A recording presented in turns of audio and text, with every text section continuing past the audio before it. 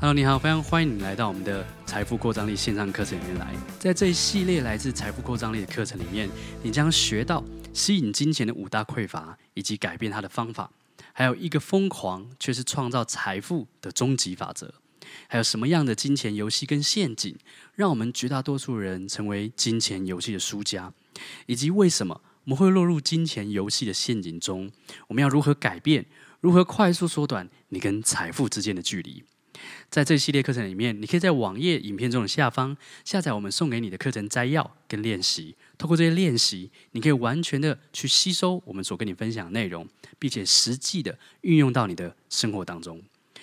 我们在上一堂课，我们提到了创造财富的终极法则、宗旨法则，还有金钱游戏的2个陷阱。其中一个陷阱就是，金钱就像一艘破了洞的船。无论你拥有多少破洞的船，你最终只会被水给淹没。然后另外一个金钱游戏的陷阱叫做，我们无意识接受自己不了解金钱的事实。那我们同时也讲到吸引金钱的5大匮乏。在我们今天呢，我们的主题叫做什么？我们的主题叫做根深蒂固的金钱束缚，如何看穿它，并且缩短你与财富之间的距离。在今天这堂课里面，我们要很快的带你到下一个金钱游戏的陷阱。第3个金钱游戏的陷阱叫做无意识的拥有毁灭财富的情绪。无意识的拥有毁灭财富的情绪，什么意思呢？就以投资这个领域来说的话，我们大家都知道，很多人的投资方式应该要赚钱的话，就是要买低卖高。但是在这个市场里面，我们看到很多结果就是，大部分人赔钱都是怎么样？都是因为他们在升的时候卖，他们在降的时候买。所以情绪对我们的花费，情绪对我们的花钱的方式，或是投资的方式，或甚至是赚钱的方式，它就都有很大的影响。我们在行动吸引力还有其他的课程里面曾经提到过，情绪是什么意思？我们认为情绪就像一个频道一样，它可以影响我们的思考、言语，甚至是行为。而且情绪呢，变了一个情绪，就好像改变了一个人是一样的道理。他的所有的行为都会感觉不太一样。所以我们的情绪如果改变，它还会影响我们的花钱的方式，它会影响我们管理金钱的方式，它还会影响我们投资的方式。你会发现，我们的情绪是如何影响我们的消费，有2条路的。哪2条路呢？第一条路线是，我们可能看到一个想买的东西，一个行销非常好的公司，然后他们可能在出一个新产品的时候，我们会非常兴奋，然后会很想买，然后呢，我们就立即冲动购买，然后接下来呢，当我们过一阵子之后，我们就会事后来个后悔。OK， 很多人都有这个经验，对不对？那另外一条路是什么？另外一条路是我们把东西卖出去，也会有类似的一个状况，就是在恐惧的时候，在我们觉得我们现在经济状况不好，我们身上没有多余的钱的时候，我们会想要卖出一些可能有价值的资产。但是你可以去思考一下，当他们在这样的状态卖出一个有价值的资产的时候，他们会用很好的价格卖出去吗？他们有办法等很久吗？事实上是不可能的。所以事后他们把资产卖出去之后，事后就会发现，哇，好像卖得太低价了。我记得我在大学的时候，因为那个时候其实不是非常的富裕，所以是非常的拮据的状态。然后我记得有一阵子，我身上完全没有多余的钱，然后又不好意思跟家里拿钱，所以呢，我那个时候在我的租的地方住的地方有一把白色的电吉他。那把电吉他呢，是从我高中的时候一直陪伴我到大学时代。那高中是我很喜欢玩音乐的一个回忆。那把吉他呢，对我来说充满了非常非常多的一个回忆，跟玩音乐伙伴的回忆啊，或是跟当时很多表演啊，我们都是用那把白色的一把电吉他。可是就因为大学的时候，我身上真的不够钱，然后没有多余的钱可以吃饭，然后又不好意思跟家里拿钱，所以呢，我就把那把吉他卖了。结果在卖的那一刹那，其实我就感到后悔了，因为那把吉他对我来说，其实是一个很重要的一个事情。它虽然不是一个资产，它虽然不是会帮我创造很多的现金，或者帮我创造很多收入，但它至少是我一个很珍惜的一个回忆。而那个时候我把它卖出去的时候，大概只卖了2-3千块钱。OK， 为什么我们会有我刚刚说的这个状况？我说的状况是，为什么我们会让情绪影响我们的消费？好，有一部分的原因是这样子，我们是受到消费文化的一些影响。在很久以前，人们大都只会买自己需要的东西。可能在100年以前，人们只会买需要的东西。但是在现代，人们会开始买什么？他们会开始买自己想要的，而不是需要的。而且那个想要是无意识的，就感觉想要拥有这个东西。我们从小所看到的电视广告跟节目，我不知道你的童年，或是你甚至是现在你在休息的时候都在做些什么事情。我记得我从很小的时候，我大概小学6年级的时候，我就会开始看偶像剧哦。然后呢，我在很小的时候，暑假的时候或者寒假待在家里的时候，每天我做的事情不是打电动，就是在看电视。我可能会看电视看一整天，然后看 NTV 台，或是看卡通台，或是看一些我当时很喜欢看的一些节目。我发现很多人，不只是我，很多人他们在家里没事的时候，大部分都是在看电视广告跟节目。我们没有发现到一件事情，就是这些东西已经无意识的，已经影响了我们购买的情绪。有一个可口可乐的研究是这样子的，有一个叫蒙太古的一个研究的人，他研究可口可乐对人们的影响。他将参加实验的人放到核磁共振仪里面，让他们可以用一根吸管喝到可乐。然后呢，他们在核磁共振仪，也就是在里面这个受实验的人的面前摆了一个萤幕。这个萤幕就是有什么功用呢？它让这个被参加实验的人在喝可乐的时候，眼前会亮出一些什么？会亮出一些画面。然后其中一个画面是可口可乐的商标。他们发现一件事情：当受试者的眼前出现可口可乐的商标的时候，这个参加实验的人，他的大脑就会有很多处的地方有反应。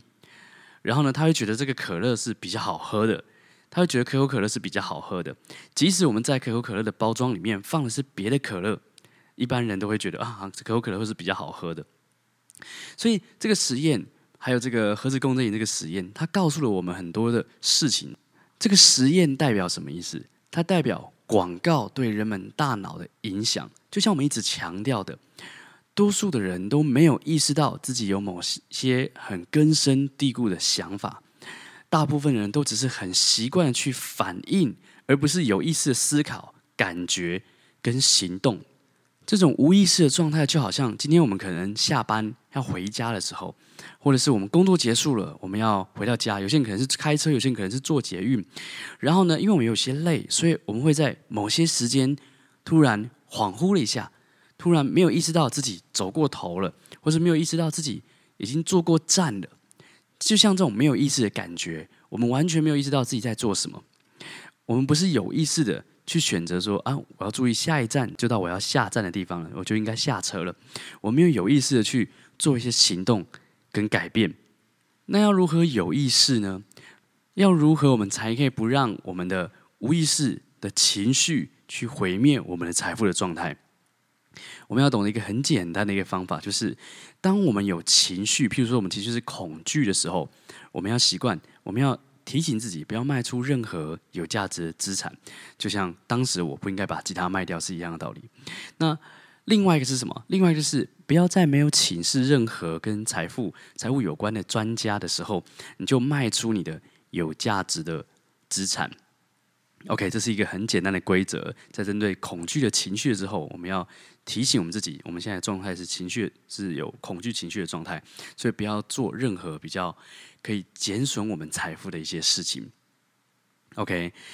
可是我要说的是，情绪并不一定都是坏的，因为有意识的人，他都能够借由情绪跟思考更了解自己，并且去采取一些对他自己来说长远跟未来有帮助的一些行动。OK， 刚刚我们已经讲到了金钱游戏的第3个陷阱，叫做无意识的拥有毁灭财富的情绪。接下来第4个金钱游戏的陷阱是什么？它叫做我们对于金钱都有错误的故事。我们对于金钱都有错误的故事。我们要知道，人类是一个很强的一个学习的机器。什么叫做很强的学习机器啊？我们所谓的学习，不只是在学校里面做学习，而是我们从生下来一直到现在，就像你现在在听这个课程，可能你周遭可能会有一些人，可是你其实无意识的都会学到他的一举一动。我们是一直在学习，我们透过五感，我们将所吸收到的一切输入到我们的潜意识里面。但是这样的学习方式，我们天生就一直不断在吸收这些资讯，天生就一直不断在学习。这样的模仿学习，它有一个黑暗面。什么黑暗面呢？就是不管别人是说做或说好的、坏的，我们都会照单的全收，我们都会照单全收，因为我们会无意识的去吸收一些故事，无意识的吸收一些行为，无意识的吸收一些想法，就像我们吸收广告是一样的道理。我记得有一个故事是这样讲的哈，有一个人呢，他想要进去深山里面，然后在他正要进去里面的时候，突然有一个人跑出来跟他说：“不要进去，里面有老虎。”然后结果要进去深山的这个人，他就吓一跳，真的会有吗？但他还有点怀疑。接下来呢，他不管，他继续往深山里面走。后来第二个人又冲出来，然后第二个人就说：“不要进去山里面，有老虎。”然后接下来那个人就开始有点怀疑了，难道真的有老虎吗？后来呢，他还是提起勇气继续走下去，因为他有很重要的事情要办。结果呢，第三个人从树林里冲出来，从森林里冲出来，跟他说：“不要去，里面有老虎。”然后呢，这个人就相信里面有老虎，他说：“那我还是不要进去里面好了。” OK， 我为什么要跟你讲这个故事呢？这个人家听说这个东西叫做三人成虎的故事哈，它是什么意思？他是说，只要呢一个故事讲久了，或是一个事情示范久了，人们就会趋向于相信这件事情是真的。好，人们就会趋向于相信这件事情是真的，即使他没有看过，也没有怎么样，也没有真的，即使这个不是事实，里面不是真的有老虎，但是呢，他会相信这件事情。就像如果你遇到过一个个性很坏的，或者对你很不好的一个有钱人，你就会可能不小心学会一个自动连结，这个连结就是有钱的人都是坏人。那当然，你不会想要成为一个坏人，有了解我意思吗？所以你的财富状况就会在你的潜意识里面种下一个小小的种子。我记得我第一个对于金钱有关的记忆是我在很小很小的时候，那个时候呢，小到大概还2-3岁吧，但是我还有那个记忆。然后那个时候大人都在我们家里面在吃吃喝喝，然后那个时候他们就说他们要买一个东西，然后就叫我去买，然后呢就给我一笔钱，然后呢我就跑出去商店买了那个东西。但是呢，我看到一个我很想要的一个太阳眼镜，因为我那时候年纪很小，觉得戴墨镜还蛮帅的，所以我就怎么样？我就跟老板说我要那个，我就把它买下来了。然后回家之后呢，我完全没有被骂，我也没有觉得也没有人说这是一个不好的事情，不能乱花钱怎么样。所以我后来发现，虽然我只是小小的被念了一下，但是没有被大骂，所以我心里呢就不小心存下了一个信念的种子。这个信念是什么？就是心存侥幸。这会让我搞错了，在我长大之后搞错赚钱的真正原因是什么？会让我搞错花钱的真正的原因是什么？因为我会认为可能把钱花出去了，或是怎么样，或是挪用别人的钱是不用在意的事情。所以很多很多像这样小小的一些细节，小小的一些我们看到的、我们听到的、我们感受到的，其实我们都会无意识的照单全收的学下来。OK， 我们到目前为止已经讲到了4个金钱游戏的陷阱。当我们可以越是去了解这些金钱游戏的陷阱给我们带来的一些结果，我们将会更有意识的跳脱出这些陷阱，并且朝向创造财富的方向前进。相反的，如果我们不了解这些金钱游戏的陷阱，我们只是很简单的大概听了一下，大概看了一下，那么我们可能不了解这件事情，我们在未来也有可能会遇到更多的金钱游戏的陷阱，然后我们在累积财富上面可能会遇到更多的阻碍，更多无意识的一些想法跟行为，让我们无法累积我们真正想要的财富，让我们跳脱这个金钱游戏的陷阱。所以现在我想请你去做一个小小的一个练习，就是请想象一下，你和你想象中的富裕之间的距离是什么？请你想象一下，在你的前方有你所想要的财富跟富裕的那种生活跟状态。想象一下，闭上眼睛去想象一下，在你前方有一个富裕的画面，那个是你想要的，你想象中的财富跟富裕的生活。而你跟他的距离，就是你的财富落差。我再说一遍，你想象中的那个画面在你前面，而你跟他的距离，就是你的财富落差。我们的课程希望可以帮助你做到的事情，就是去缩短你跟财富之间的落差，你跟富裕之间的落差，你跟你想象之中的梦想的落差。要怎么样去做到缩短财富的落差呢？很重要的一件事情就是学习了解金钱跟财富之间的关系，还有里面的道理，了解我们对于金钱的观念到底有哪些是错误的，哪些是正确的，学习富裕的人如何变成富裕的，并且很重要的一件事情是教育自己成为一个富裕的人。你可以去问问自己，现在认真的去问问自己，你在过去你学过了哪些技能？例如说我们在学校可能学过很多的科目，在出社会之后我们可能也学过很多在工作上所需要用到的技能，或者是我们可能学了投资或者是赚钱的某些外在的技巧。但是我想要问问你的事情是，你学习真正认识金钱跟学习创造真正的财富，你花了多少的时间？跟前面那样的学习比，到底他们之间的比例是多少？所以你再问自己，为了让你自己建立真正的财富，你花了多少时间和专注力去学习这一门知识，并且直到这个学习可以开花结果呢？你是不是对于学习或者是实际行动，去重设自己对于财富的这个内在程式，有多少了解呢？包含你的信念的部分，包含你的情绪的部分，包含你的行动，甚至跟语言的部分。让我们跟你分享，到底什么是根深蒂固的这个原因，也就是我们对于金钱根深蒂固的束缚，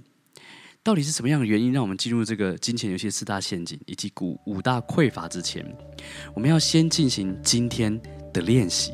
今天练习叫做跳脱金钱陷阱的练习。我们有几个提问，一样，请你拿你的纸跟你的笔出来，然后请你回答第一个问题，就是先回想一下你过去曾经很兴奋的购买，但事后又很后悔的经验是什么？请你把它简单的写出来，你不需要写的太多，你只要写个一句话，让你可以知道这件事情是什么就好。或者是你列出来另外一个，你因为情绪上面很恐惧，所以你把一些对你来说很珍贵或是有价值的资产卖出的经验是什么？一样用一句话去把它写出来。OK， 当你写好了，请你问你自己，你在这个经验里面你学到了什么？请你问你自己，你在这个经验里面学到了什么？而你在未来又会如何做出一个不一样的决定？现在请你暂停这段影片，当你把这个练习做完之后，再回到我们的课程中来，继续下一个练习。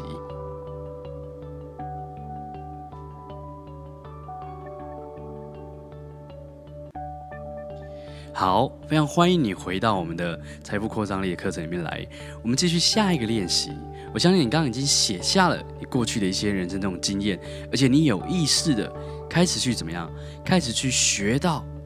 底在这个经验里面你学到了什么？你会发现，人生就是一个学习的过程，财务成长也是一个学习的过程，创造财富更是一个学习的过程。所以接下来第二个问题，第二个练习是什么？第二个练习是，请你回答你从小到大无形中学到了什么对于金钱的观念呢？无论这个观念是对或是错都没有关系，请你现在去把它给列出来。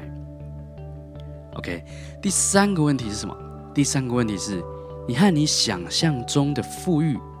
距离是多远？我们刚刚有去练习过一个简单练习，就是想象你跟富裕之间的距离。请你回答这个问题：你和你想象中的富裕状况，它的距离是多远？然后最后一个问题，最后一个问题，那你要如何缩短你的财富落差？你要如何安排你对这方面的教育计划？你要如何开始创造专属你自己的财富游戏？当我们想要健康的时候会找医生，然后呢，但是当我们想财富成长的时候，你有没有找到一个教练，找到一个好的教材，找到一个好的教育计划？这是现在的这个练习。现在一样，请你暂停这段影片。当你回答完这3、4个问题之后，请你再回到我们的课程中来，我们将为你做这3堂课最后的总结。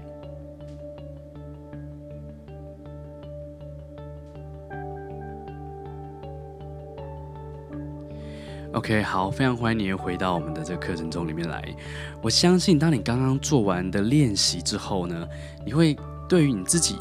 的所有的经验、跟你的教育、跟你对于财富的状况，会有一个很完整的一个意识。你会意识到你跟他的距离是多远，你会意识到你现在应该要采取怎么样的行动。OK， 在这3堂课里面，我们学到了吸引金钱的5大匮乏，还有金钱游戏的4大陷阱，以及第1堂课创造财富的终极法则。我们只要觉察到这些陷阱而且开始有意识的去学习，我们就是创造我们自己财富的开始。你可能会有一些问题，像是种子法则所说的，你给出去什么，就会得到一些什么。真的让我们可以创造财富吗？或者你会有某些问题，就是5大匮乏跟4大陷阱，他们之间到底有什么样的共通点呢？现在我要跟你讲个答案，就是我们打从心底相信一个根深蒂固的束缚。这根深蒂固束缚，我们打从心底相信，完全没有意识到这问题的严重性，也完全没有了解到，这就是让我们会有匮乏的一个信念。这个答案就是，我们打从心底相信，金钱就是财富。我们打从心底相信，金钱就是财富。就是因为我们相信金钱就是财富，所以过去我们非常认真的念书、工作、考试、升迁。我们因为相信金钱就是财富，所以我们的许多的梦想、目标都会用这个数字当做我们的目标。可是每次看到这个数字目标的时候，我们就会引起现在没有达成的那种匮乏感觉。我们就看到自己的皮包，我们就看到自己的口袋里面，我们就引起匮乏的感受。就因为我们相信金钱就是财富，所以造成我们不知道如何创造真正的财富，我们不知道如何让金钱是被吸引过来的，我们一直不断的追着钱跑。因为相信金钱就是财富，所以造成我们觉得运用吸引力法则吸引到一笔金钱，本来很开心，但金钱离开之后，我们的匮乏感也再次找上了我们。我们没有办法理解为什么种子法则说，你想要什么，给出去你就能得到。所以真正的财富到底是什么？真正的财富不是金钱，真正的财富是当我们把金钱通通从我们身上拿走的时候所剩下来的东西。它可能是你内在的品质，它可能是你的天赋，它可以是你的生产力，它可能是你能够为他人建立价值的天赋与优势。我再说一遍，真正的财富可能是你内在的品质，可能是你行动的生产力，可能是你为他人建立价值的天赋与优势。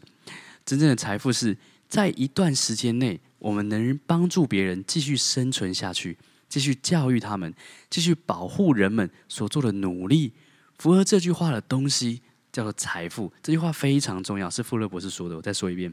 真正的财富是在一段时间内，我们能让人们继续生存下去，教育他们，并且保护他们所做的努力。这句话叫做真正的财富。真正的财富分为虚拟的跟实质的。富勒博士说，实质的东西永远不会减少，虚拟的永远只会增加。就像知识是虚拟的，而我们永远只会学得更多，不会学得更少。所以财富只会增加。当我们不断的投资在教育上面，当我们不断学习如何去创造财富，学习更多的人生的技能，学习发挥我们的行动的生产力，学习去提高我们内在的品质，我们的财富只会增加，因为我们可以带给别人真正的财富。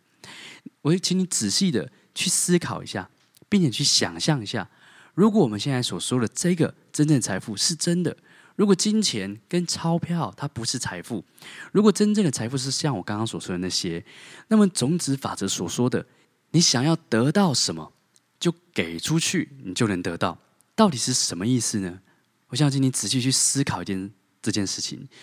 如果我们所说的真正的财富是真的，那么种子法则说的，你想要什么，给出去，你就能得到，这代表什么意思呢？我非常期待你在网站的下方，或者是我们的学习交流区中留言，跟跟我们分享你这3堂课的收获，还有刚刚所问你这个问题的答案，请你去发挥你的想象力，仔细的去思考，如果金钱不是财富，如果真正的财富只会增加不会减少，如果真正的财富是在一段期间内我们让人们继续生存下去，并且教育跟保护他们所做的努力，那么种子法则指的到底是什么意思？请你去认真的去想象一下。最后，就像我们刚刚所提到的一样，财富只会增加，只要你透过不断有意识的去学习更多创造真正财富的技能，包含灵性上面，包含思考上面，包含种子法则以及更多的知识，包含如何扭转金钱的错误观念，并且安装真正的财富信念，还有情绪上如何去改变对失去金钱的恐惧，而用创造财富的喜悦去取代它。在行动上了解如何建立一个自己能赢的创造财富游戏。那么当你越了解，你就会越会有力量。我也非常期待你参与我们的财富扩张力的线上训练，让我们一起踏上你的财富扩张之旅。我们下次见，拜拜。